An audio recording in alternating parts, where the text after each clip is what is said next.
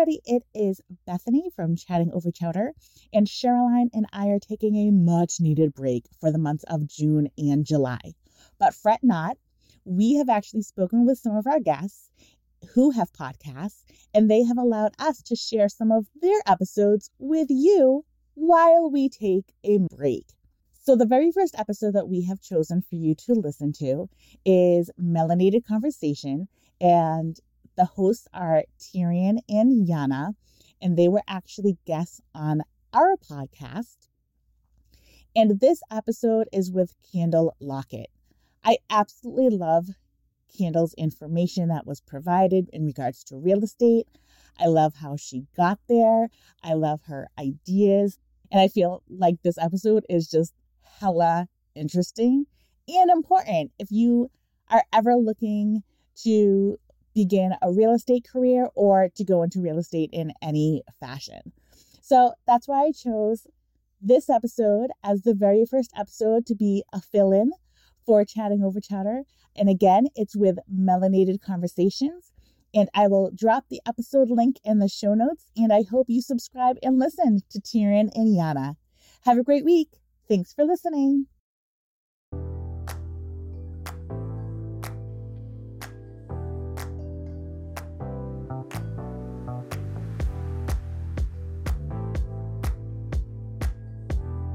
Who told you to be afraid? Who said you can't be the dream come true? Don't allow yourself to be defined and branded by what others assume you are capable of achieving. Diverting from the expectations of your family, friends, and social presuppositions can be scary, painful, and lonely. Yet be reassured, because breaking generational cycles or curses will free your soul and the souls of your descendants. Who told you to be afraid? Who said you can't take the wheel and change direction while changing perception? Who told you that you're incapable of planting generational seeds? Seeds that lead to generational wealth via the establishing of multiple passive streams of income and through the use of revenue-generating assets like real estate. Your ancestors overcame unthinkable degradation, disparity, fear, and self-doubt, which led to deeds of land ownership, Black Wall Street, the Oprah Winfrey Network, and Tyler Perry Studios. So who told you to be afraid? Who told you to just follow your dreams? Who convinced you that you're not the dream come true? Just wake up. Welcome to Melanated Conversations, our narrative from our perspective.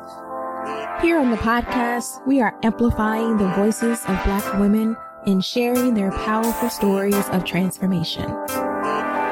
I'm Tyrion. And I'm Yana.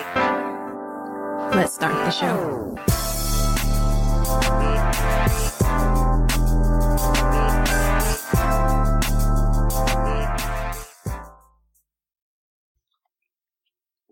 Welcome back to another episode of Melanated Conversations. I am your co-host, Yana. And I am your co-host, Tyrion. Yes, y'all, welcome back to the show. We are excited to bring you another lovely guest this season. Season 4 is already just kicking off to a wonderful start.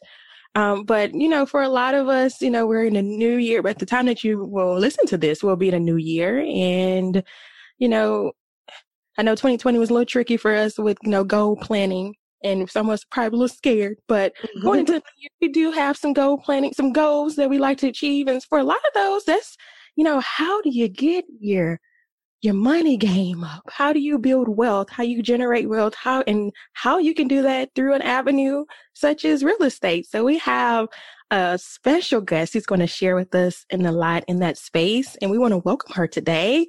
So y'all give it up for Miss Candle Lockett. Welcome, Candle. Hey, Candle. Hey, Queens. How are you guys? Good. How are you? Thank you for joining us today. Oh, this is awesome. I couldn't sleep last night. I'm like, oh my God, I cannot wait to get on this podcast. Oh, Be amongst some queens and just be our best selves. yes. So I'm happy to be here. Well, you are definitely out here doing big things, and we cannot wait to get into our chat. But before we do that, Yana and I always like to play a little game with our guests. We've coined Don't Drop the Mic. Now, the game can change here or there, but we've kept that name. So would you be willing to play around with us? Absolutely. All righty. And that honestly is really not a game because there are no winners or losers here, but we're just asking a couple of questions. There's always a winner. I'm sorry. Who winning? Who the winner? Who? Me? Okay.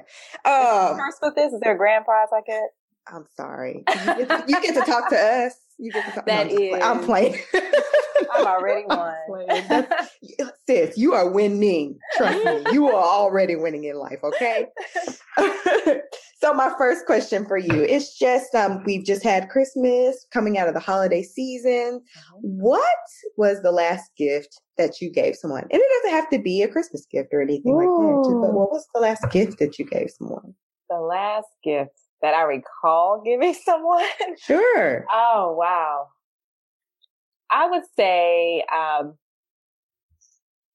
my brother. That was the last gift where I remember intentionally giving him something, and it was a gift.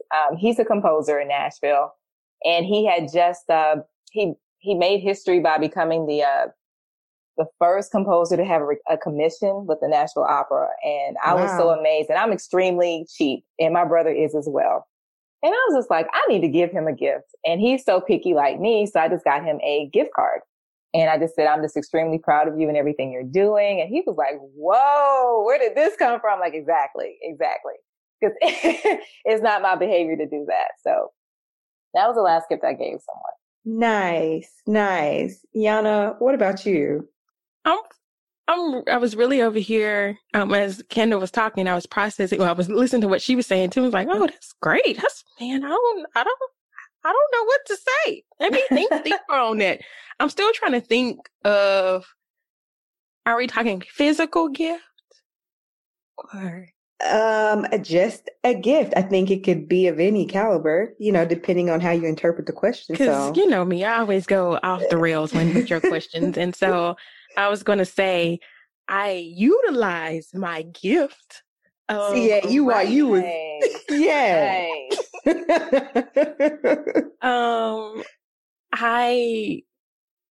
I love to write, and some would say that is a gift of mine.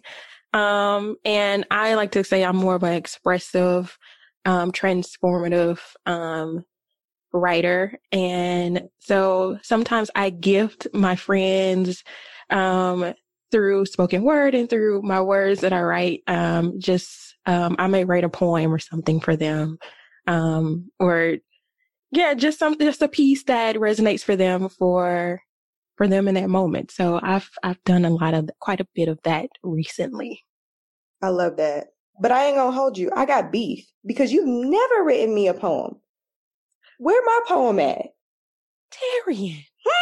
You gonna call your cuz out like that on the show did. like this? I did. This ain't what we came over here for. I did. No. Okay. So technically, I've brought you in on my work. This is true. You are right. We're supposed to be doing a visual piece together. You're right. That I don't think I've shared with anybody but you. So technically. But it wasn't for me. It's for us. It's for Black women. It's an empowerment piece. It's a gift that keeps on giving. I got you. I'm giving you a hard time. No, I know. No, I love that. I think that's great. Ironically, when I got this question, and I was thinking of a physical gift too, but I was like, actually, for me, because you usually give gifts that are valuable, and I think for me, the last gift that I gave someone, and I feel like I give this gift often, is my time. You know what I mean? Like I value my time. You know how I am about my time. Like I value my time in the sense of I don't just give it away to anyone. I'm very selective about that. And so, play with your friends, but don't play with her time. Please don't play with my time and my naps. So I would just say like my time was probably it's a gift that I give often. And I don't take it lightly. And I'm like I said, I'm very selective about who I give my time to. So you should feel special, Yana, because I spend a lot of time with you. We do. I'm grateful. Oh. Okay. My next question. Would you mind like answering one more question? Sure. Okay. My next question and last question before we get into our chat. Or would you consider yourself a hunter or a gatherer, and why? Ooh. Before I answer that, how would you define a hunter and a gatherer? I feel like, because I know some people think of hunter and gatherer, in the sense of survival. I mean, you could think of it from that standpoint, but I think in just how you go through life, whether it be family, friends, work, are you a hunter or a gatherer? Does that help? I guess it would be on like my definition of a gatherer. I would think I'm more of that than a hunter, because I think a hunter is always in pursuit. And I gotta chill. I'm in chill mode this year. I just rather just gather and just chill out. 2020, beginning of 2021. So I'm in the yeah. Would you say you have some characteristics of hunter? Because just from reading up on you and finding out about you, I would say you're a hunter. Oh, yeah. But okay, you were like, there's a time and a place. It is. Gotcha. And I'm having to learn that too. I am very ambitious. I think it just came by nature. When everybody else is at the club or, having fun, I'm reading a book. I'm writing a course. I'm on my website. I'm trying to find people for my podcast. I'm looking for another property. Yeah. I'm so weird like that. And that's not weird. Well, yeah. It's not weird. You're right. It's just who I am. It's just my makeup. And so I'm learning to accept that. But there's also times where it's like, Kendall, you just got to be in the moment. And so I'm right now, even during this conversation and taping this podcast, I'm in the midst of an awakening. And I'm working with a life coach and a therapist. Girl, I needed both. And come on. Yes to therapy. And I realized that present day is just amazing. I'm in moments where it's like, oh my gosh, that was so incredibly dope. I want to do that again. Yeah. And my therapist is like, if you're feeling like that, you're actually living in the present, Kendall. I'm like, really? This is what the present looks like? Oh, how can I get more of this? I didn't even know. So I don't know if that ambition came from me always thinking about the future and planning. Mm-hmm. And then I wasn't really taking advantage of what I had in the present. So it was kind of like, what was bad turned into good. But yeah, this present thing, it's pretty dope. Oh, I love that. That's a that's a great answer. Great answer. Yana, what about you? Hunter or gatherer?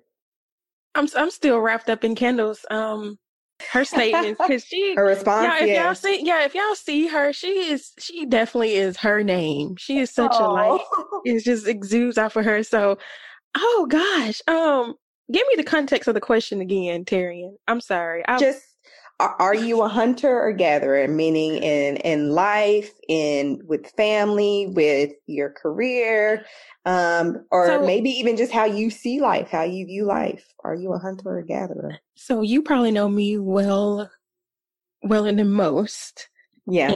And I think you probably know the answer to this question. It really depends on the context of what we're talking here. If we're talking solely as an individual, I can see myself more as a gatherer.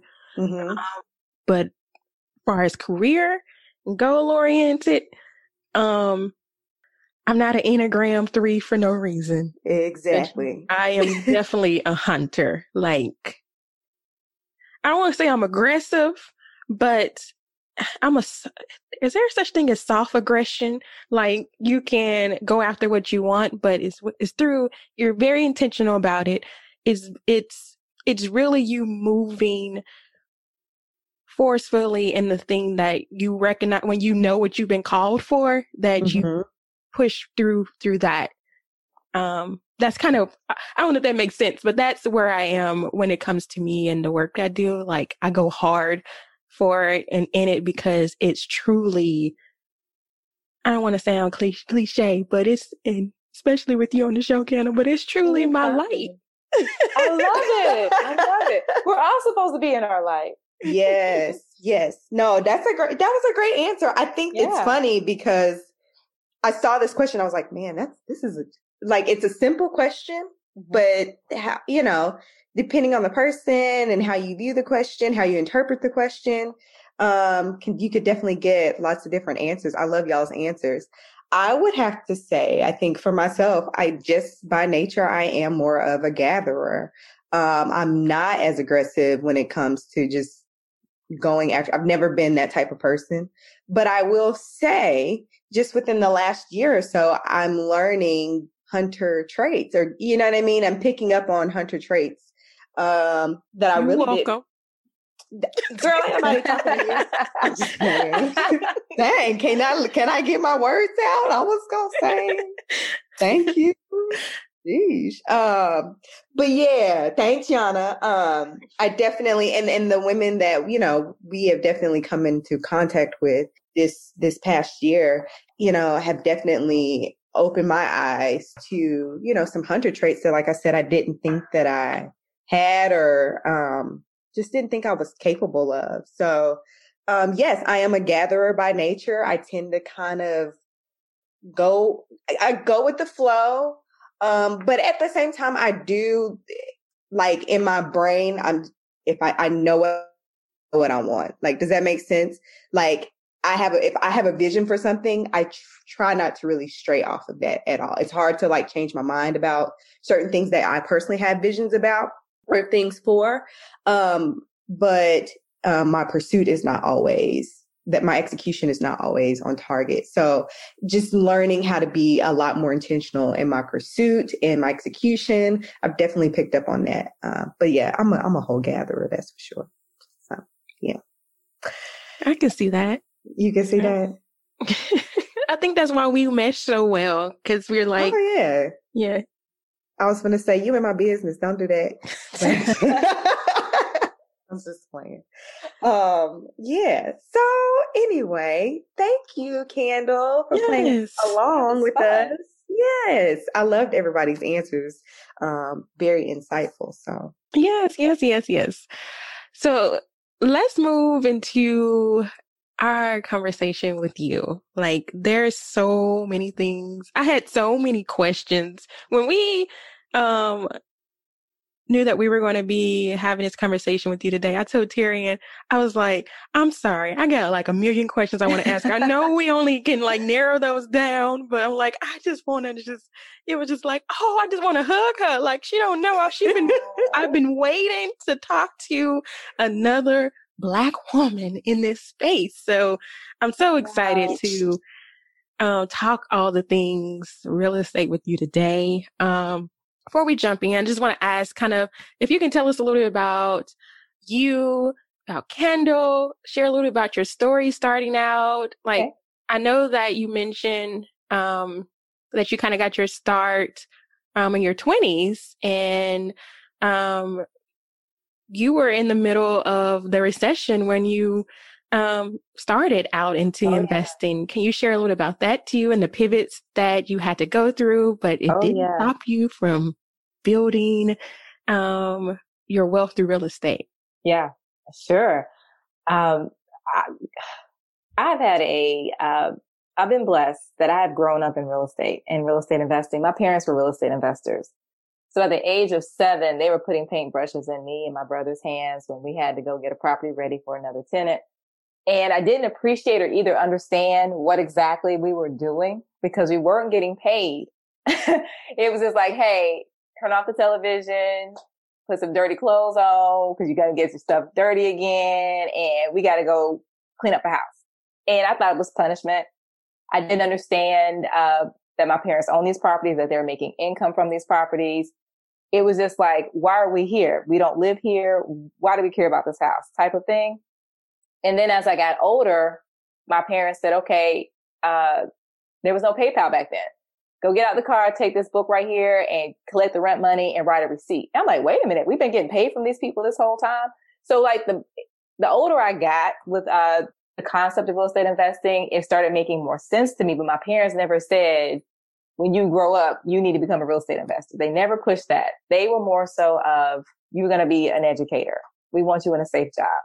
She wanted me to be the teacher, my brother to be the accountant, but it was never going to real estate investing as a full-time thing. And so, as I got into college at Fort Valley State University, I got more inquisitive about money. I wanted to know about money, but there was just no opportunities to have those conversations. I was thinking differently. A book called Rich Dad Poor Dad had came out. I was listening to it in my car, but I didn't want my friends in college to hear me or hear that tape playing in my car. They wanted to hear, like the 2 Live Crew and Kilo being blasted, not Rich Dad Poor Dad. So it was kind of weird because I couldn't find that environment or that community to say, okay, let's talk about nothing but money. And it was weird for a college student to think like that at that time. So when I graduated from Fort Valley State, I had this opportunity, I had an amazing credit score, but I didn't know enough. And a friend of mine said, hey, girl, my cousin's a realtor and he wants to know if you want to buy some properties because you got this high credit score. I'm like, sure. My parents have properties. I could do this thing. Now take in mind now, all I did was read Rich Dad, Poor Dad. I had a couple of mutual funds and stocks. I did not know enough. And my ego and pride were too big for me to call my parents and say, hey, you know how you have those properties? Show me how to do it. I wasn't going to do that. Yeah. So that rebellious one in my 20s trying to show everybody before even Instagram was even invented. Let me show everybody what I can do.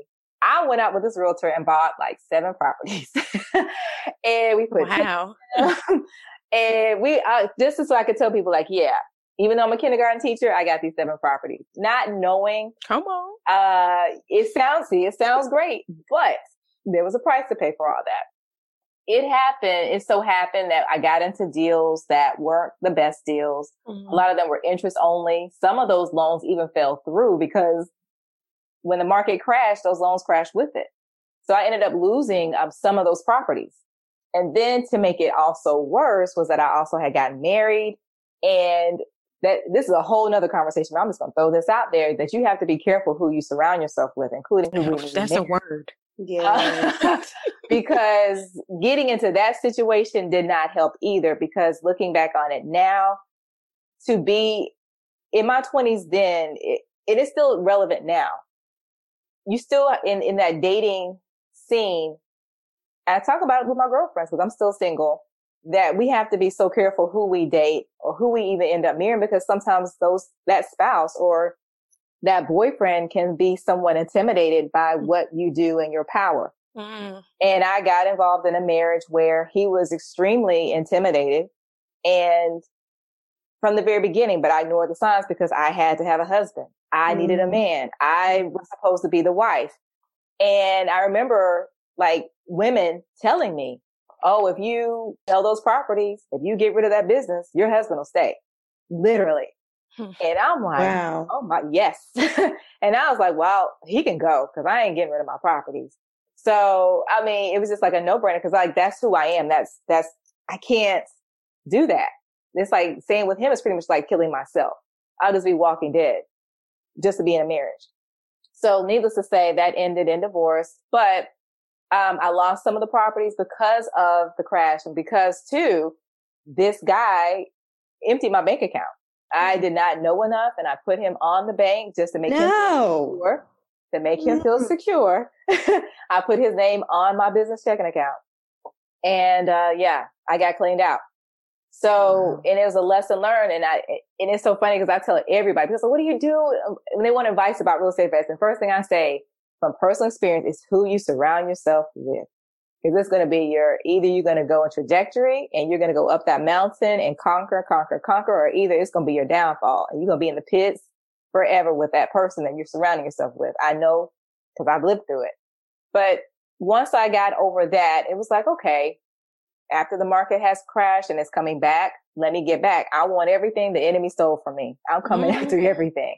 But not only am I coming after everything, I want to bring people with me. I want to bring those women with me that have been in a situation like me, that felt like they weren't worthy of real estate or worthy of wealth. I want to bring those men with me that feel like they could never have anything. So it was like where I am right now has come with a purpose. It's like so much bigger than me doing it. Cause I've been there, done that, have the t-shirt, and I have properties.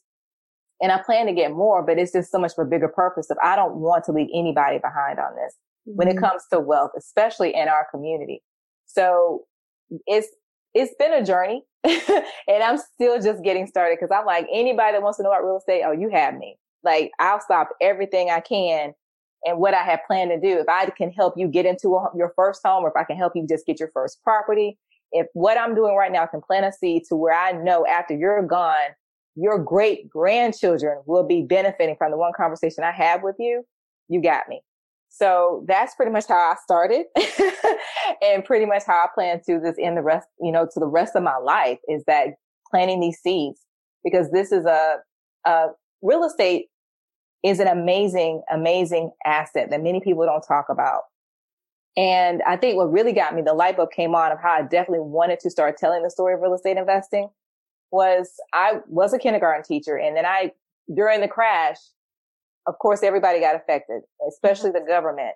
So they furloughed teachers for like 6 consecutive years. And I'm like, this is ridiculous. Like, I got to get out of here. I need to be back real estate investing again. So let me figure out a plan so I can start making as much money as I can. I had friends that were going overseas to Abu Dhabi to teach, and they were telling me how they got a big pay increase. They weren't paying for their housing.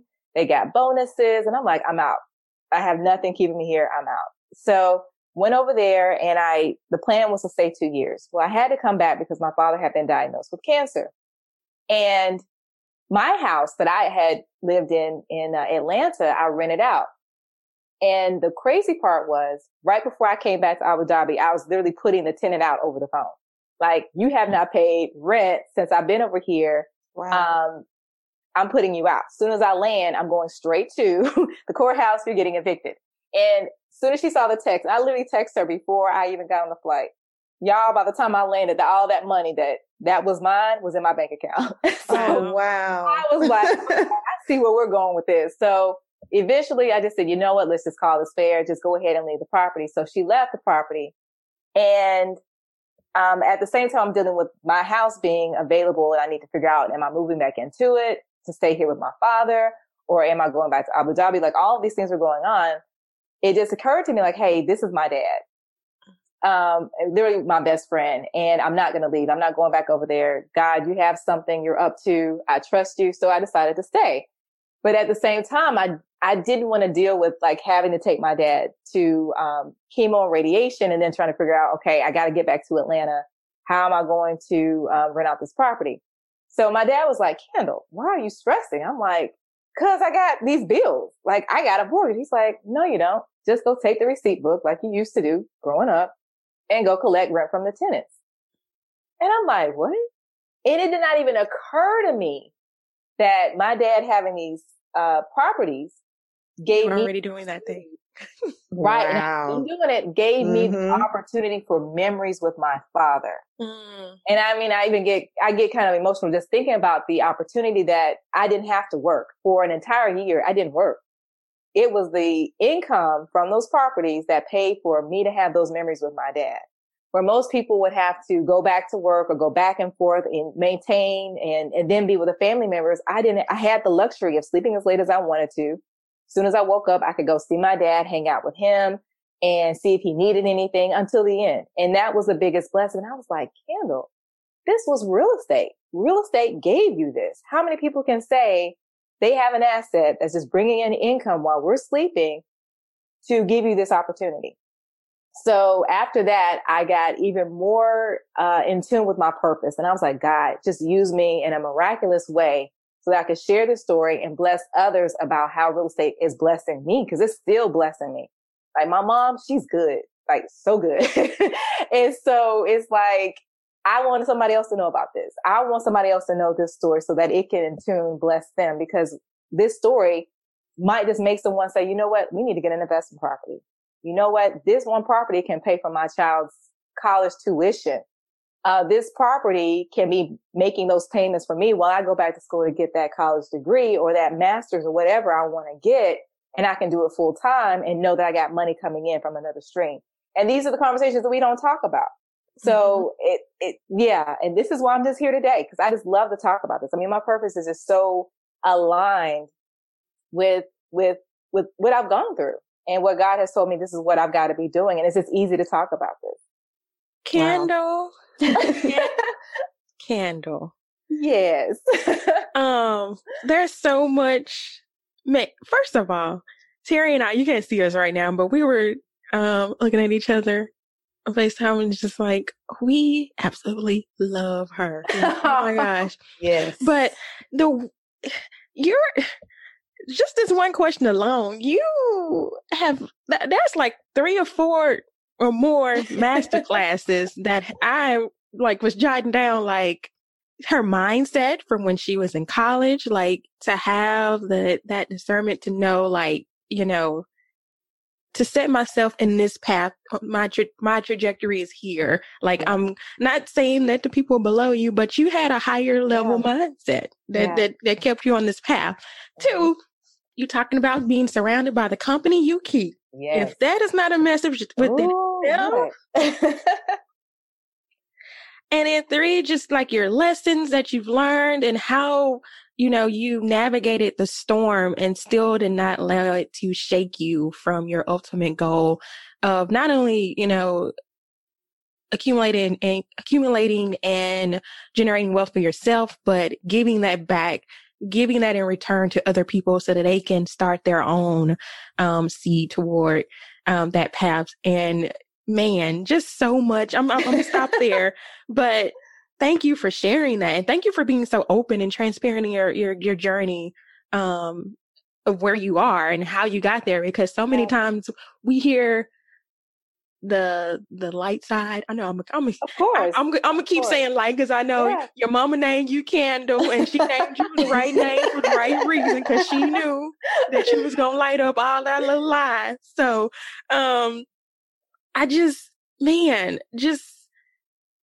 I'm just so amazed just through, you know, you telling the full story, because most times we see people on the other side and we want that for ourselves, but sometimes we're not equipped at that moment for that. And we have to learn there are things along the way that, you know, takes you to get here. And sometimes most of us are not open to share that, or some of us are not open to accept that. So, thank you for just opening yourself in that way. And I'll let you talk, Terry, and I'm sorry. Yeah, no, agree with everything you just said. I just want to say that listening to you talk and share your story, you can tell just how passionate you are about this. It is very evident in just the way you speak about your experiences. The other thing, while you were sharing your story and you were sharing, you know, when the recession hit, and I was just thinking, like, what better person to glean wisdom and knowledge and experience from someone who is not only extremely successful in this field, but has also experienced some form of failure. Yes. Yes. Some form of failure. Because a lot of times we look at people and, like Yana was saying, like, you see like people only share the good side. And so then you say, oh, I'm going to try that. And with all these great expectations and these hopes of everything going right. And then they either don't tell you about the things that they had to struggle through or their failures, or they just, in my opinion, I feel like they're probably lying about their experience if there was not some sort of struggle or some form of failure, because then there's no learning experience from that, right? So I just appreciate that. And I'm like, okay, I am sold. And also what Yana said as well is, you know, the fact that you're like, okay, but I'm not just going to keep this to myself. I want to be able to give this gift of knowledge to other Black men and women to be able to create wealth and residual for themselves going forward in the future. So I love that, because Yana and I always talk about the fact that we love a queen that gives back, that is about giving back, like seriously. So thank you. Okay, my question. Got it. We know that there are a lot of people tend to think of the traditional way of really going into real estate investing and the different methods of funding and even finding your next deal and property and all that stuff. Is there a story or experience that you can share with us of just something that was unique or out of the ordinary when it came to either funding or finding real estate or clients or anything? Oh yeah, I always have a story to tell. But I would say for our audience that is thinking that, let me back up. We're in an age where we are constantly comparing ourselves to social media, what we see, this person buying this large house or this person buying this luxury vehicle. And so we're always thinking that we aren't worthy of, or we can never have that because you see a comparison. And right now, I'm no longer doing direct real estate sales. I have a real estate team. I'm more on the teaching real estate investing side now. But when I was doing direct sales, I had a really great friend and Angie. And Angie wanted to get this. She called it the boss house. That's what was so funny. I got to have my boss house, Kendall. I got to have my boss house. And I work with more so majority single Black women. They're my clients, and I love working with them because one thing, even if they're not single Black women, any client that I work with, I'm educating you at the very same time, from beginning to end, because my goal is, and I tell everybody this, that when I sell you this house, I want you to be able to know so much that you can get your real estate license and sell the very next house to someone else. Yeah. And that's how knowledgeable all of my clients are. So, and I tell them, you're going to have to trust me in this. I know what I'm doing and I've got to sleep at night. So I'm never going to steer you wrong. And if I am going to steer you wrong, I will get out of the situation and put somebody else in. So my friend Angie was like, Ken, I got to have this boss house. Now she's single and she was a teacher, but she wasn't getting she was like a certain tier of the pay grade. So she wasn't making what everybody else was making. She wasn't, I think, a certified teacher. And what she was approved with at that time, the market was starting to rebound and the prices were still low. They weren't too high, not like they are right now in Atlanta. And we were looking at all of these homes, but she was like, girl, hold up. How's this going to look on my Instagram? And I'm like, okay, first of all, we're not trying to find how this house is going to look on Instagram. We're going to find a house that you can literally pay the mortgage on. We're not going to lose if the market were to crash again. Because it can't crash. So we got to be strategic on this and how we're going to buy this property, knowing that you can afford this with your one income. And then we're going to have another conversation about getting another stream of income. So, but that's a whole different conversation. Because I'm really, really intentional about, especially single women, single men, about having multiple streams. And COVID has shown us that. But back to Angie, when we were, going around looking at these properties, I said, let's create a strategy, because any realtor that you work with, they need to be able to have a strategy for you, or you should be able to work with that agent and say, this is going to be our strategy going into the closing table. And a lot of realtors will just say, hey, let me show you this house. Let's write a contract and they can get the commission check. And if you got a realtor like that and you're listening, drop them immediately, because you're going to be in for a big disappointment later on. They get their check and you're stuck with a mortgage you probably can't even afford, with a house that you shouldn't be getting in the first place. So with Angie, we ended up getting a house maybe at 139, but I told her, let's do this strategy. If you want to if you want to get your house and with all the square footage that you want, that'll look like a boss house on Instagram, you're going to have to trust me. She's like, I don't want to do what you're about to say. I was like, no, you've got to trust me. She knew what I was going to say. I was going to tell her, we don't need a $200,000 house right now. Mm-hmm. Yes, lenders can give it to you. They always give us more than we can afford to give us that leverage, that leg room, but that's not what you can afford. So let's look at this 139 property. And she was kicking and screaming. When I tell you kicking and screaming, and I'm like, you got to trust me on this. I said, this is what we're going to do. This is our strategy. I want you to get a new construction property. And she was like, okay, I can do that. New construction, 139. So one particular day, I found it on the MLS and I said, they haven't even built it yet. Go ahead and let's look at the lot. Let's see how it's going to look, what the floor plans are going to look like, and see if this could work, because this is right in your budget. I like this property. Now, it was in somewhat of the hood, but she didn't care. Because all she saw when I told her the strategy of this is what we're going to do. Anytime you buy new construction and you're the first person into a community, the more they build, the more they're going to increase the price by increments. Yes. So by the time you get out of that subdivision and they get through by the time they get through, the builders get out of that subdivision, you will be the richest person in that neighborhood. You can't beat it. Equity. It come on equity. So when I told her that, she took it and ran with it, and I sent her the property lot. She was there in the middle of the night in the hood, Candle, FaceTiming me, Candle, this is it. We getting this. Girl, this is it. I said, okay, we'll write the contract. So everything looked great. It was in her budget. It wasn't her type of boss house, but because it was a backyard and it was newer than the other homes, because this is when like the market crashed and all the builders had crashed.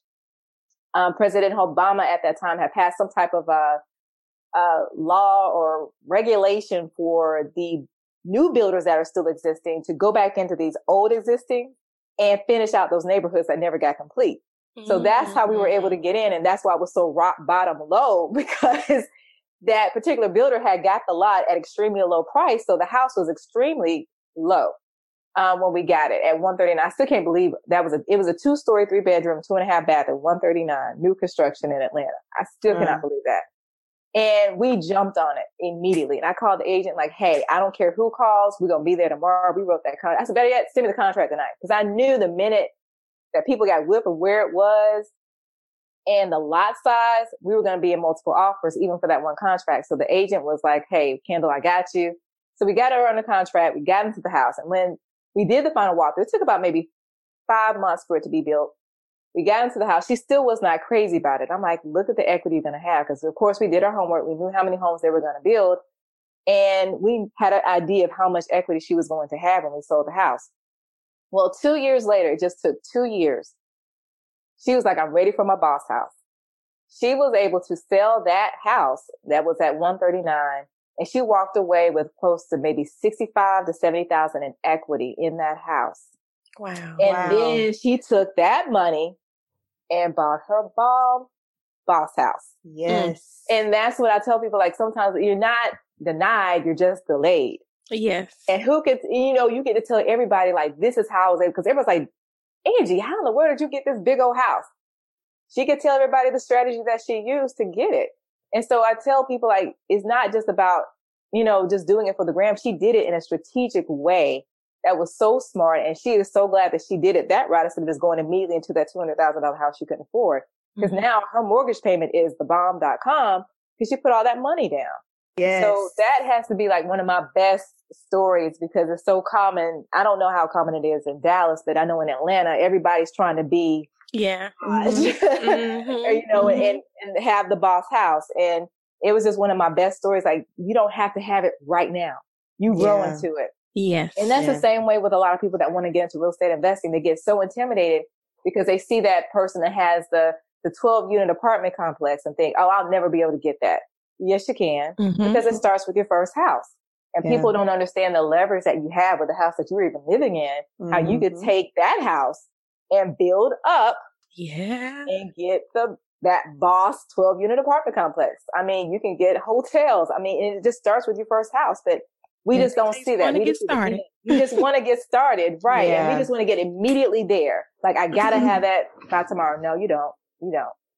It's going to happen. But you don't start there. It has to start here. Just take a few steps backwards and then you grow into it. I love that.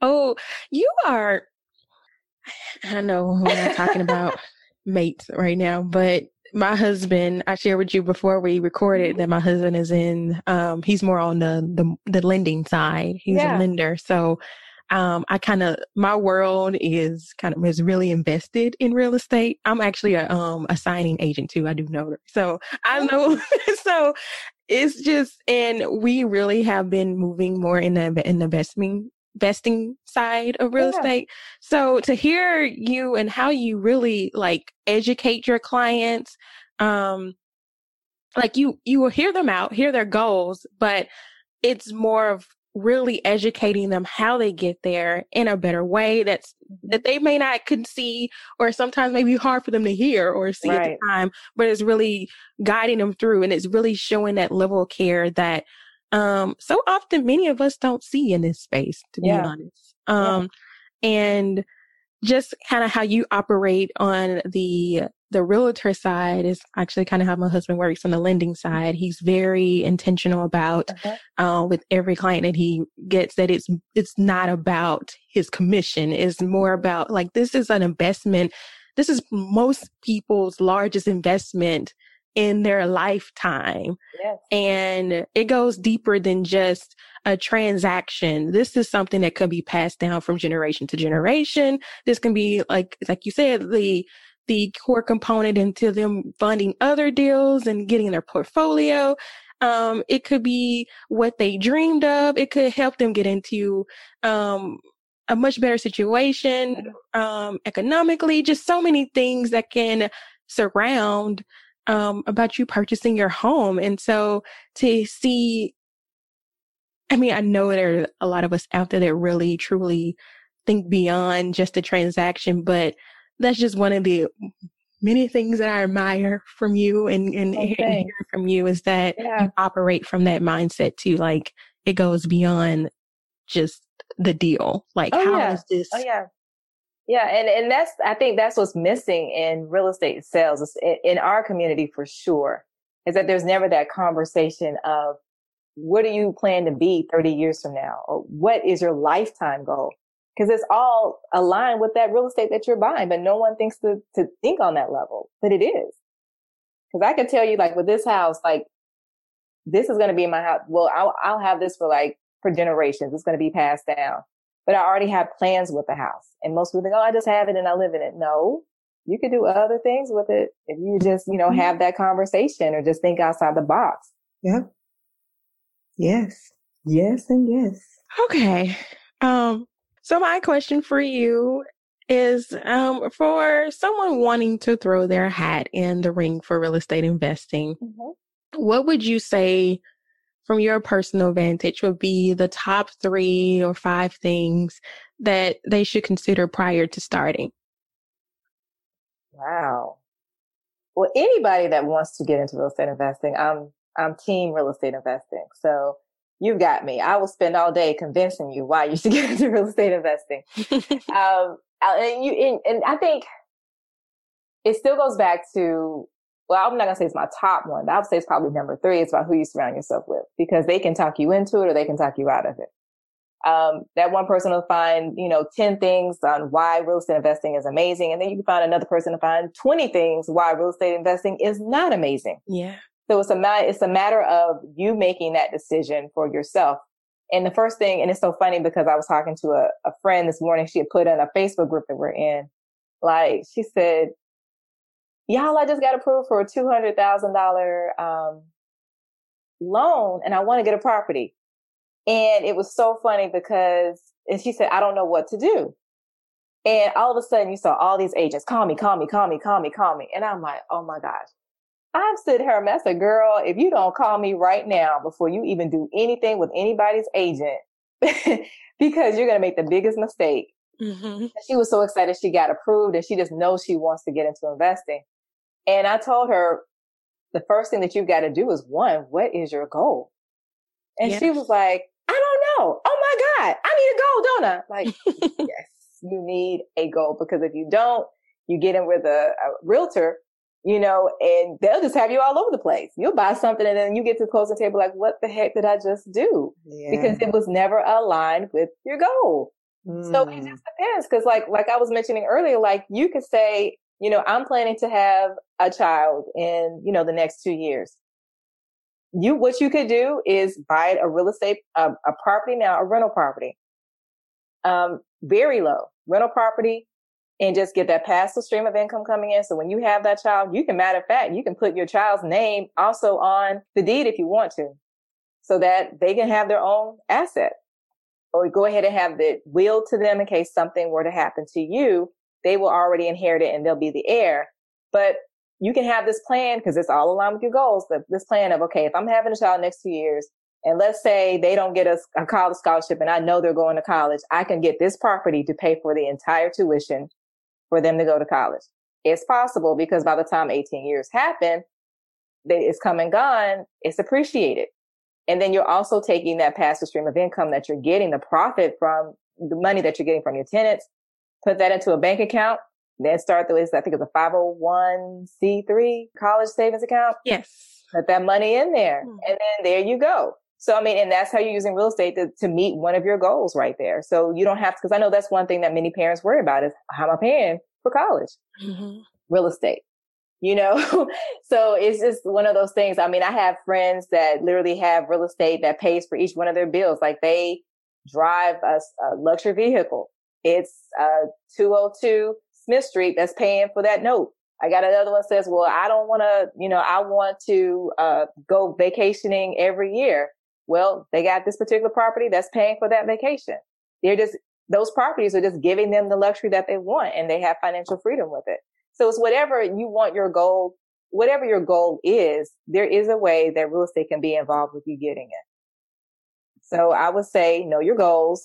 I would then, 2, you've got to do a lot of learning and research. I mean, pretty much looks like diving into all things real estate investing, getting to a lot of Facebook groups, taking real estate courses, talking to people, just pretty much just immersing yourself in it, driving around, looking at houses and determining, okay, if I had that particular property, if I want it, would I rehab it? Would I wholesale it? Would I fix it up and put a tenant in place?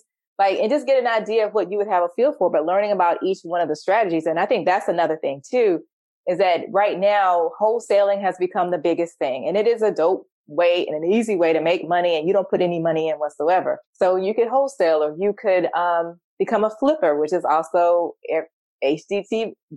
Girl, is nothing but flipping. Yeah. And it is nothing sell like, a dream, let me boy. tell you about Chip and Joanna. Okay. This is the real deal. See, they only show you what you want to see. Right. Oh my gosh. Now see, and this is the thing. We're so quick to just see it really quick, and then you see this home being demolished in 1 hour time, and it ends up being so beautiful. It does not work like that. I can't tell you how many contractors I fired and hired and fired and hired over and over again. It's nowhere as easy as you think it is. And neither is wholesaling, but it's a system. And the more you learn about it, it's like, okay, I have the templates for this. And then you also have to realize why you're doing it to begin with. So this is where it goes back to your goals, because there's some days where you're going to be mad. Some days you're not going to have the deal that you want. It didn't work out the way you thought. So you learn from that lesson, but you just keep going. So I would just say it's definitely have to be your goals. And then you've got to know your why you're doing this. And then that research is also important. And then I guess, the research tied in with who's surrounding yourself with, that ties in for 3. Yeah. Those are Nice. all great. Yeah. Yeah. Goals, research, and know your why. Mm-hmm. Yeah, turn off HGTV out. We don't And live in a please. microwave society. I don't even watch telling you. HCTV. I can't do it. Yeah, because they don't have enough of us. That's a whole nother conversation. Yeah. It's like, Right. where we at? Where's the diversity? I Right. know that. I have some friends that are investors in Atlanta. They have been interviewing for a television show. They are looking for Black women investors, Mm-hmm. hoping that they turn it into something, because we are finally getting some spotlight, and plus we're also speaking out like, hey, we're real estate investors. A lot of us, I used to be ashamed to tell people that I had 7 properties. I don't know why. It just seemed like, what? Who does that? That ain't what you're supposed to be doing. So I ain't tell nobody I had it. But now it's like, no, we're proud that we have these properties, or that we're flipping, or that we're looking at. For me, I'm just definitely in a great comfort zone, because I don't have an interest in buying purses. I'm looking at properties. Mm-hmm. That's all day. Like, I'm literally selling purses that I have so I can buy my next property. Come on. I'm just thinking differently now. Yes. Ain't that the truth? I feel like that's all I can say is, ain't that the You truth? can't say nothing. I can't say nothing. Just wave your hand. The amen. Boy, anyway. Wow. Kind of just continuing this conversation and talking about, that last statement you just said is, I'd rather, I'll sell my purse so that I can buy, be able to invest and buy the next property. Ownership is a huge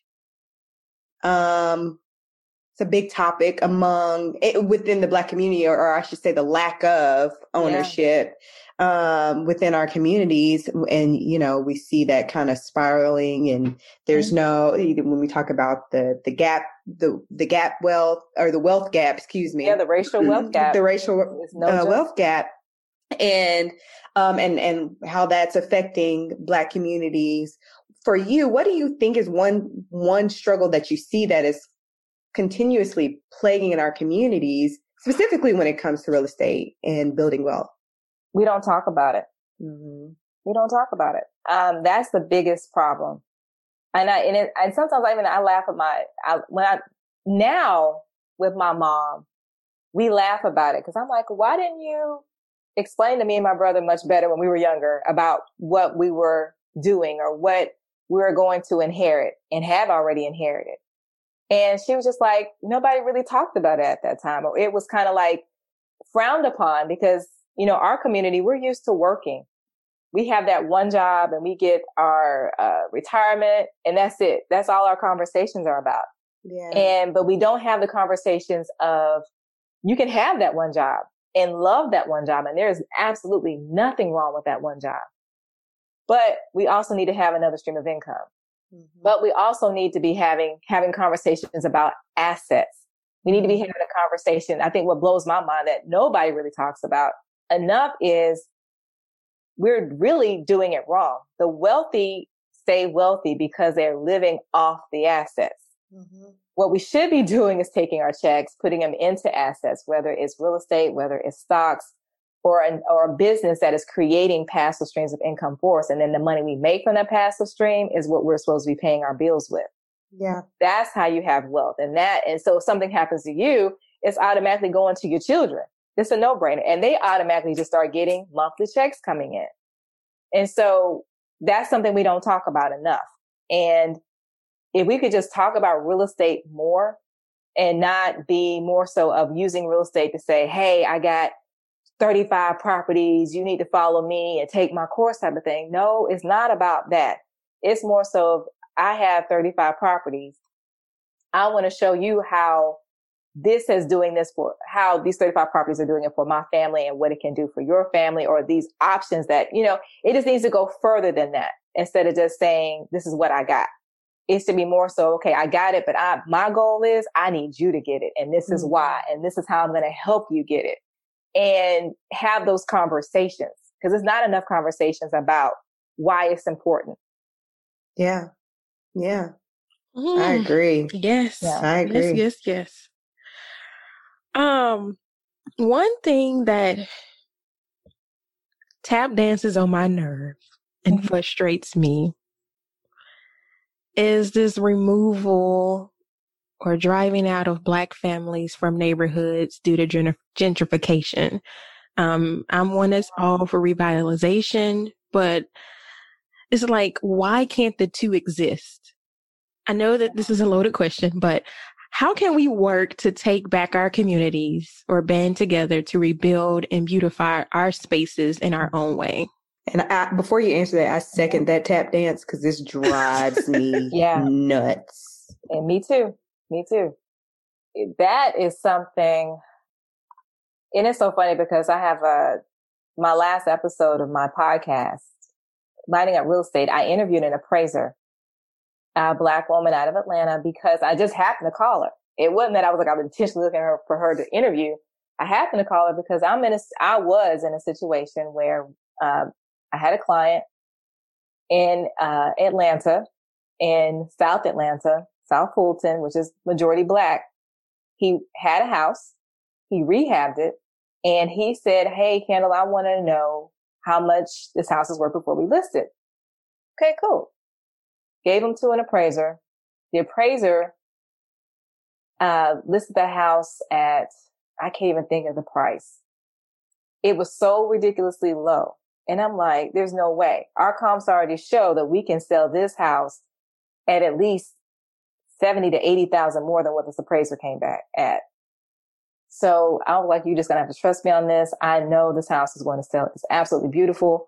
It's a freaking seller's market, because I think that's when everybody was getting all those checks, the stimulus checks. And so it was a selling frenzy in Atlanta. And I'm like, just trust me, this house is going to sell. We did it strategically. We put it on the market right at, was it 4th of July weekend, Labor Day weekend. That's when we put it on the market. And we had over 19 showings over a 2-day period, had 9 offers on the table. We got 10,000 over the asking price, right? Wow. So we knew we did it right. Yeah. And we were very confident about the appraisal, because there's when you buy a house, that buyer pays for the appraiser from the lender. The lender requires that you get the appraisal. Right. So that buyer, we were very confident. We were like, oh, we have no worries about it. We were somewhat a little scared because, if you've watched the news over the summer about the couple in Florida that had dealt with the racial discrimination. They were an interracial couple. Yes. Okay. Yes. And so this is what kind of made the light bulb come on for us, because that house in Florida, I think it was appraised. Was it like they had it 200,000 and appraised at 300,000? I can't remember the exact numbers. And they did it twice. But the second time they did the appraisal, they removed all the pictures of the Black family. Yeah, it was the wife was Black, the husband was white. Yeah. Yes. And the white husband happened to greet the appraiser. And the wife was gone the second time. And all the pictures were removed, and it came back at whatever price it should be. That was the same as the comps in the area. Right. And it was a huge difference. Well, I was concerned about that. And so when we got the appraisal back, the house appraised from the buyer's appraisal for $100,000 more than that first appraisal that my client got. Wow. And we could not think immediately we were in the same situation. One, my client is African American. It's in an African American neighborhood. Why were you coming in so low? And we were just like, okay, should we take legal action? Should we go to the news? We were just livid. But we didn't want to mess up the sale either. And it was just like, oh my gosh, we have been discriminated against, because $100,000 difference. And the only thing I can think of what angers me about it is, what if my client would have said, Kendall, I don't trust you. Kendall, I trust you. Let's sell it at this appraised price. Instead of going at the price that I told him that we could get it for. And he would have lost $100,000 in that sale. Yeah. And it's real. It is so incredibly real about how, and the thing is, the conversations that we say behind the scenes, because of course I was selling it with other investors, that are also in the Atlanta area about the situation. And they were like, this is how the white flippers or real estate investors keep their money, because they keep coming into our communities. Because if my client would have said, well, Kendall, let's sell it at a price that the appraisal came, it was maybe $350. It was ridiculously low. It was $350, and we ended up selling for $460. Yeah. Wow. $460. And he would have lost that $110,000, but let a white investor come in and get it. Yeah. And it's like gentrification. Yeah. Gentrification is something that I've seen it on both sides. I've seen it in another part of Atlanta when I was listing a property. And this is an incredibly sad story, but I'm going to share it. And I tell everybody about this because I don't think people really understand the depths of what gentrification is doing to families. But it was a particular client. He was an heir to the property. He had received it. His parents had passed away. All he knew was this particular house. That's all he knew. He grew up in it. It was in East Atlanta. And you're not familiar with East Atlanta. This was an area that was all Black, and it has extremely been gentrified. I can't even tell you. It's like a whole new community. And people have been asking, hey, I want your house. I want your house. Well, he's like one of those guys, all I know is this house, Kendall. I don't know what to do but to stay in this house. But he didn't take care of the house. It was mold in the house. He forgot he got behind on his taxes. And that's something else we don't talk about with gentrification, is that as these other homes come in and get built, the taxes go up. Yep. And in some of these communities, we have people that are on fixed income. They cannot afford those taxes. Yeah. And as those taxes go up, Those communities that cannot afford it, they have to pay it and they get behind. And in the state of Georgia, if you don't pay your taxes, I could just say, hey, let me go see who ain't paid their taxes today and go make the payment. You have 365 days to make that payment. On that 366th day, if you don't make that payment, that house is mine. Just like that. So it was already, we found out that people had already been paying the taxes, and he had to come up with so many thousands of dollars on top of also fixing the house. Then he had took out a loan because I think he had gotten sick, borrowing against the house. It was a lot of things that he did that were really bad mistakes on a property that was very, very valuable. And it was like we had to sell it. And it got to a point where his next door neighbor, who was white, felt incredibly bad about what was going on in the neighborhood. She even had, before Black Lives Matter even pretty much existed, she already had a sign saying Black Lives Matter. And she called me crying when I had to put the sign in the yard. She was like, Candle, I cannot let this happen. I will buy the house cash.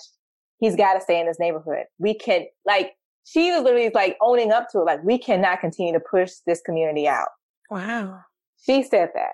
And by the time she got, I had tears in my eyes because I'm like, wow, like, you get it. You get it. But unfortunately, he was surrounding himself with some people that said, we need to get all the money we can and run instead of just taking the deal that was offered. Because if he would have took the deal, he would have stayed in the house and she was going to fix it up and give the deed back to him. That's how heartfelt she was about the situation. But unfortunately, he was around people that wanted the greed and said, no, that's not enough money. We want this. And I'm like, no, that's what we want. That's not what he needs. He needs to. So unfortunately, I parted ways. I fired myself. I removed myself from the deal. I said, I don't want to be a part of this because this is a no-brainer. And when I even suggested that, you know, that next door neighbor buy it, I wasn't getting any commission because it was like the purpose. Like, you need to go with your neighbor. This is a no-brainer. Right. Don't move. And because it was the amount that they wanted, he left. And of course, some investors got in, flipped the property and made a gang load of money.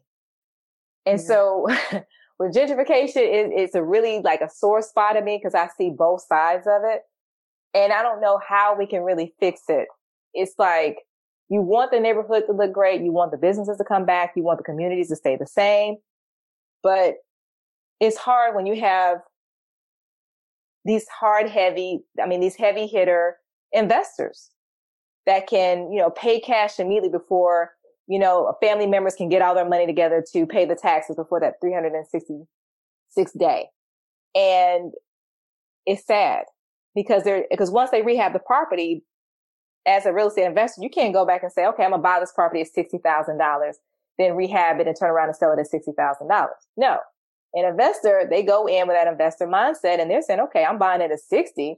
I'm going to put about 60,000 worth of repairs in it. Then I'm turning around selling this bad boy for $300,000, and they will. So that way you've already, you know, eliminated that community. They cannot afford that. And that's a great question. And I'm looking for a lot of answers because I would love to support, anybody that says how we can get these houses, rehab them. I wish it was a grant that existed and just said, hey, let's just rehab these houses and let them stay in their homes. Let's pay taxes on these homes that can't afford it. And I just don't. Yeah, it's a hard subject to talk about. It is. Wow, that was a heartbreaking story. Yeah, man. And it's every day in large cities, especially in the inner city, because now the big thing that we talk about now is buy the block.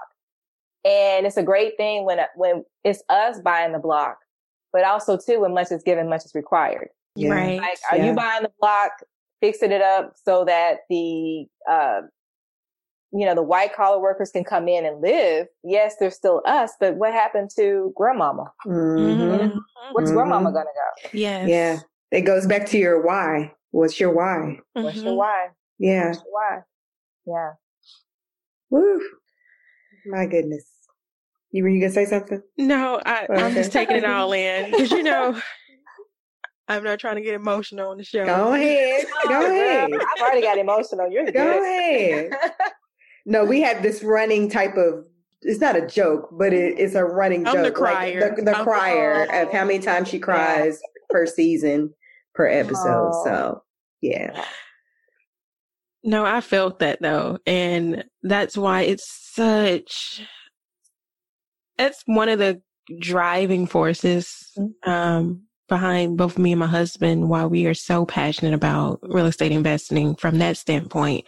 And while, on one hand, don't get me wrong, it can help boost your wealth, but it's just so hard for me to see people who barely have anything get that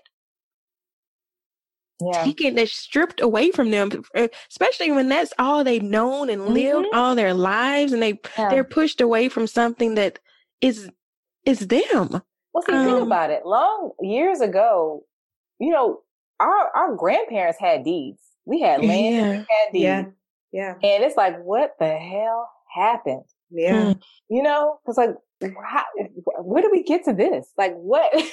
I mean, I really think it comes down to the simple, it's complicated, but the simple fact of people have forgotten how to really, truly love their neighbor in all facets of life. And this is another, part that people are not loving their neighbor.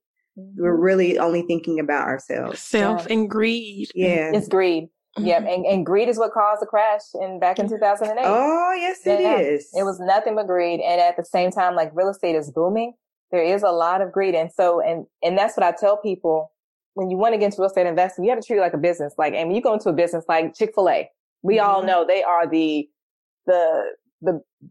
winners of having ethics and values. Yeah.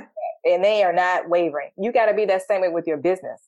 Because I have, friends that are wholesalers, and one of my friends, Kay, she's like, I don't care whatever wholesale deal I do, I'm never going over $3,000. Where you see a lot of wholesalers making $30,000, all of this money. And I'm like, because at the end of the day, because you guys know what a wholesaler is though, right? Yes. Okay. Okay. So what she means by that is that she's in Atlanta and she is in those communities where gentrification is happening. And when she has these conversations, she does go by a code of ethics like, hey, first of all, if you're going to sell this house, where are you going to go? She has to make sure that, or she'll say, I'm walking away from this deal. I'm not being a part of this. If you just need this quick fix and this going to have some permanent consequences, I can't do it. But a lot of the wholesalers will come in with a lot of scripts that they have practiced. They're selling the HGTV dream. The HGTV dream. And they'll say, oh, I can sell this. I can sell your house for, I know you got mold. I know you got water leaks. I know you have issues with, your electricity. So you know what? I'm just going to take it off your hands and relieve you of this. And I can have cash in your hand if you take it at $30,000, right? Right. And it sounds so good because this person's coming to solve a problem. Yes, we are problem solvers. But you have those wholesalers agreeing that you're solving this problem and giving this person $30,000. When you get into that car and write that contract and you're putting it out there to all your investors, like, hey, I got a property, and you're literally knowing that you're going to make $30,000 off of it. But you could have given that $30,000 to that seller. Yeah. So that's where it gets kind of complicated. And and that's where you got to have your ethics and your values of, even if you're going in to flip these properties, going into buy the block, like, is the value, okay, we're only going to do like minor stuff so we could turn around and sell this to a single mom. Yeah. Or team up with grants so that we can keep the same people that are in the community staying in the community, but it's a win-win for everybody. So it's just all on how you're going to do your business. Yeah.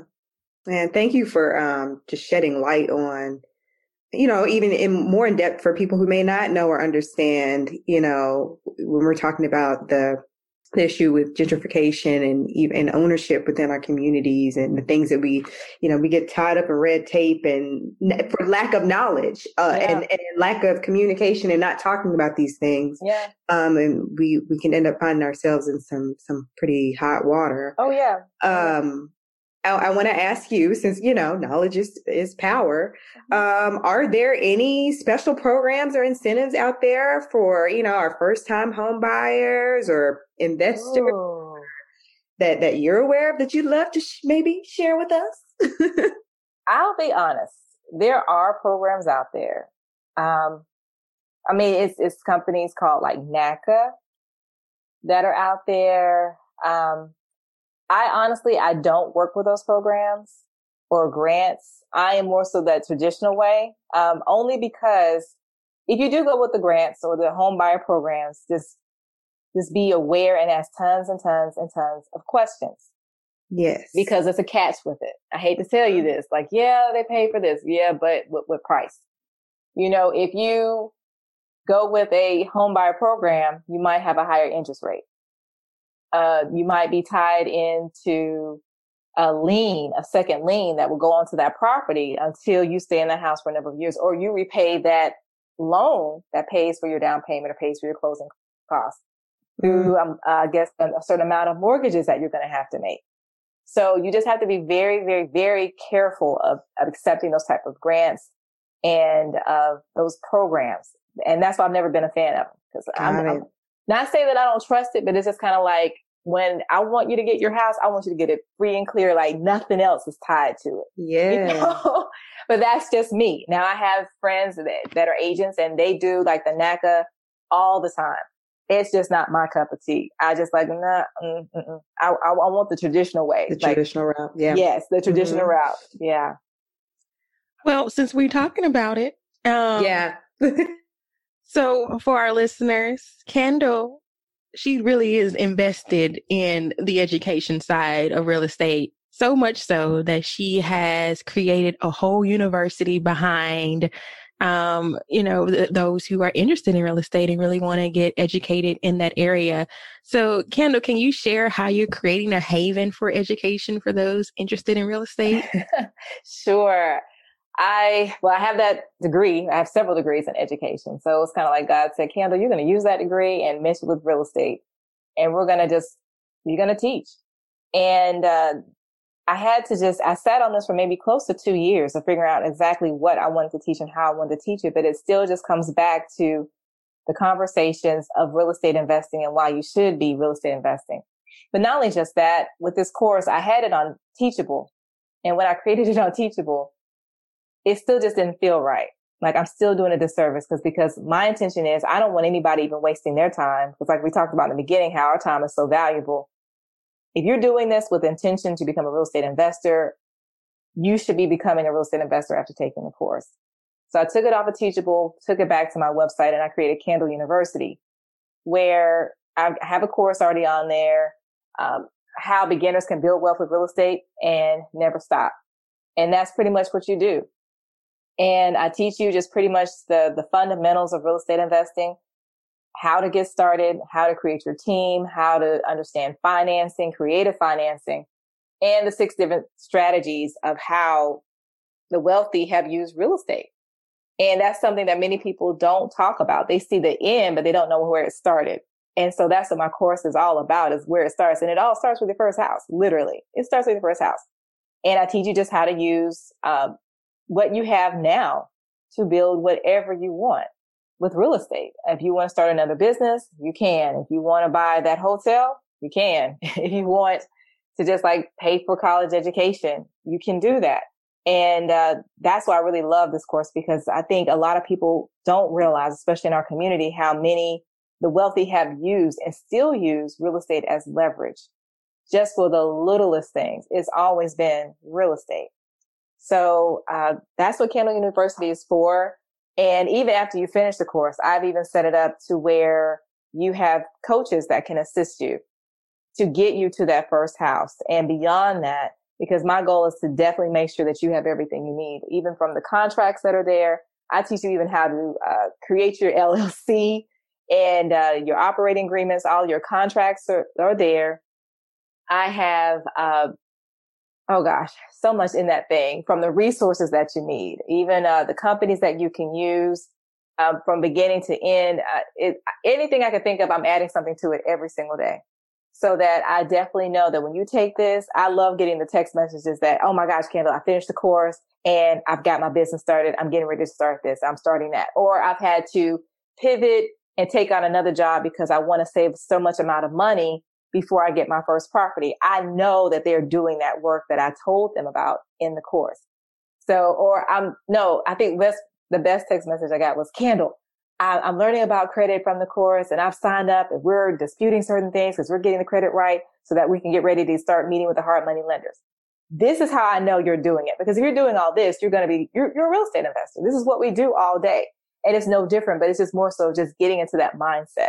So that's pretty much why I created that course, Kendall. Wow. So basically what I've heard is that you have basically created the Bible of real estate.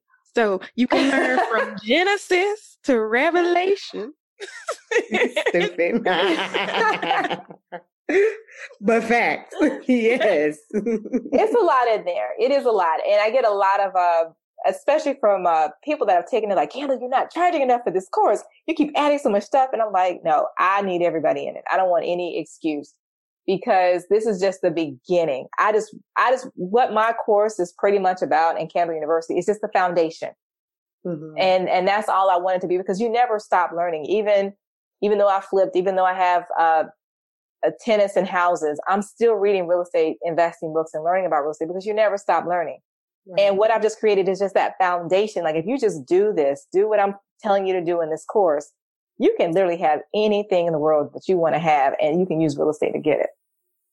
Amen. Yeah. Yeah. This has been great. This has been such a great conversation. Mm-hmm. I feel like we went to school. I feel like maybe we took one course, because I feel like so much. Girl, she gave us life lessons and real estate lessons. Well, no, you're right. You're right. Definitely a ton of courses. Because it's like Yana just said, you gave us all that and a bag of chips. I didn't think I'd be saying that again. But thank you so much for sharing all these gems and knowledge and information and your stories and your experience and your passion for your work in real estate. Thank you so much. We have thoroughly enjoyed this conversation. But before we officially let you go, we do have a few closing questions that we'd like to ask you. Sure. So, we're in a new year now, and 2020 was a doozy for us all. And I would just like to know, what's something that you learned in 2020? Ooh, that's a question. Oh, wow. What did I learn? Peace. Yeah. Peace. Peace. Yes. I learned how to find peace in the midst of all this chaos. That's the ultimate lesson, because 2020 gave us a lot. Yeah. And if you didn't learn how to sit and surround yourself with peace in the midst of all the chaotic things that happen in us, it was a shift. So I would agree. I would say that was a lesson for me too.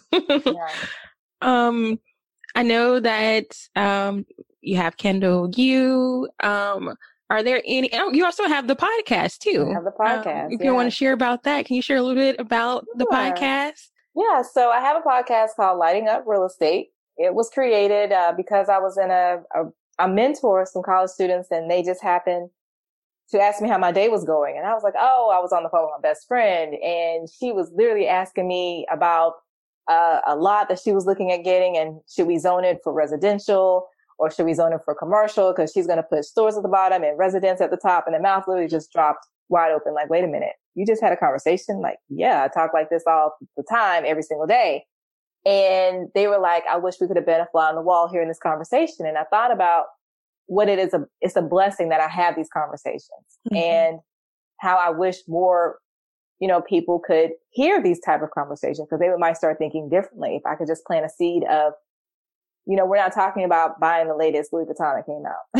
We're talking about buying some properties, right?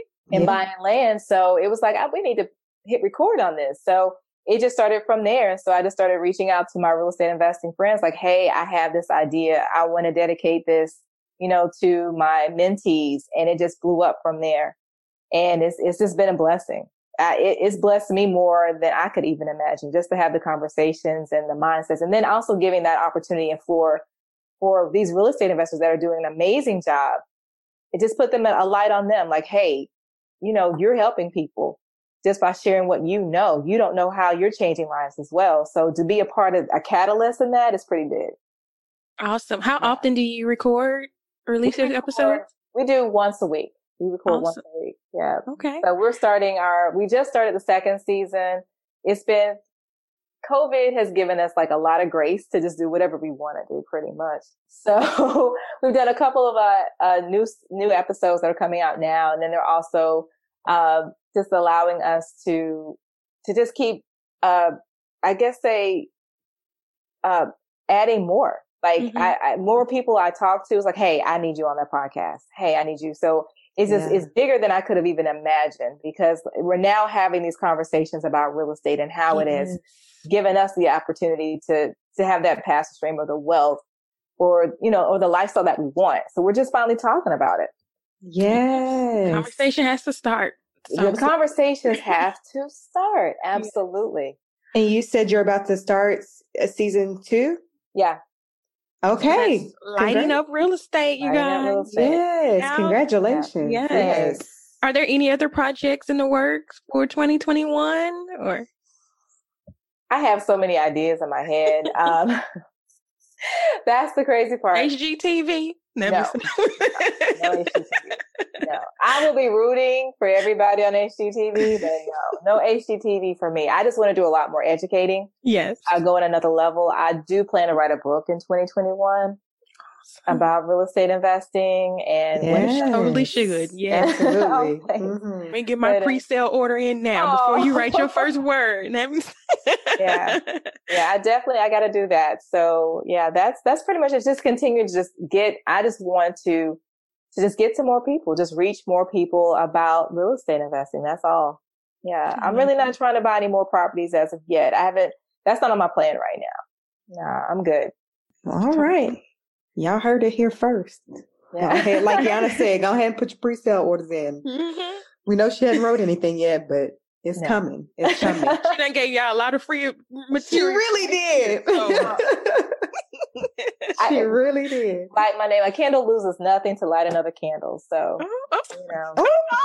girl. I say this all the time. Put that on the shirt. Right. Thanks. I love it. Yeah.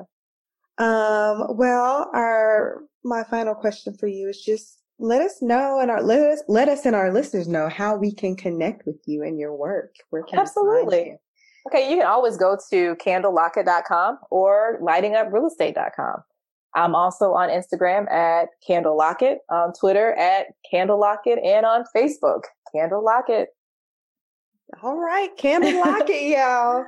We will make sure that we have all of your links put in our description notes and on our blog posts. So everyone will have direct access to you. Yes, and also if you want to take the course at Candle University, I do have a special offer with 20% off membership. Yes. And it's just a one-time payment, and you get all the resources, all the courses that I'll be adding for a lifetime. We will also have that information for you just as keep well. Giving you. Yeah, I'm telling you. Candle, I know we've said this many times, but we just want to let you know, we just really have enjoyed you. We absolutely love you and all the things that you have going. Keep that. Thank you. Keep that. Yes. You are such... I was going to be real. I just want to keep saying it. You really are such a light. Yeah. She really is. Just go say it. Yes. Thanks. Yeah, we definitely will have all of Kendall's links and everything and how you can plug into all her work and connect with her. And, if you're in the Tennessee and Georgia area, is that correct? Yeah. If you're looking to buy a property or need some assistance, she has a team ready for you. I do. But yes, thank you again for sharing with us. It's always our aim on this show to not only amplify the beautiful voices of Black women, but to unify us as well, to share in our lessons and celebrate our successes. So thank you for sharing with us today. I don't have anything else. I'm just so full. I'm really full. I was waiting. Like you said, you couldn't sleep last night before this conversation. This is all I could think about too. So it's everything and more than what I was expecting to get today. Yes. I just want to say thank you as well. And like I stated earlier in the show, it just really speaks volumes to not just the work that you're doing, but how you speak about the work that you're doing and just your passion behind it. It is just very, very evident. And I can appreciate that. I appreciate your authenticity very, very much. And it has been a pleasure to speak with you today and meet you. And I'm just so excited for all the things that you will have coming up in the near future. And everybody who's listening, if this is something that is ringing your bell, please make sure that you ding, ding, ding. please make sure that you link up with Candle and take advantage of all the wealth of knowledge and experience that she has to offer, because she wants you to have it. She wants to give it away. So why not take advantage of it? Okay. Yeah. Make the investment. Melanate on that. Thank you for tuning in. Hope you enjoyed our chat today. Keep the conversation going by heading to iTunes to subscribe, rate, and leaving us a review. Have a story of your own to share? Email us at info@melanatedconversations.com or connect with us on social media at Melanated Conversations. Till next time, keep raising your voice.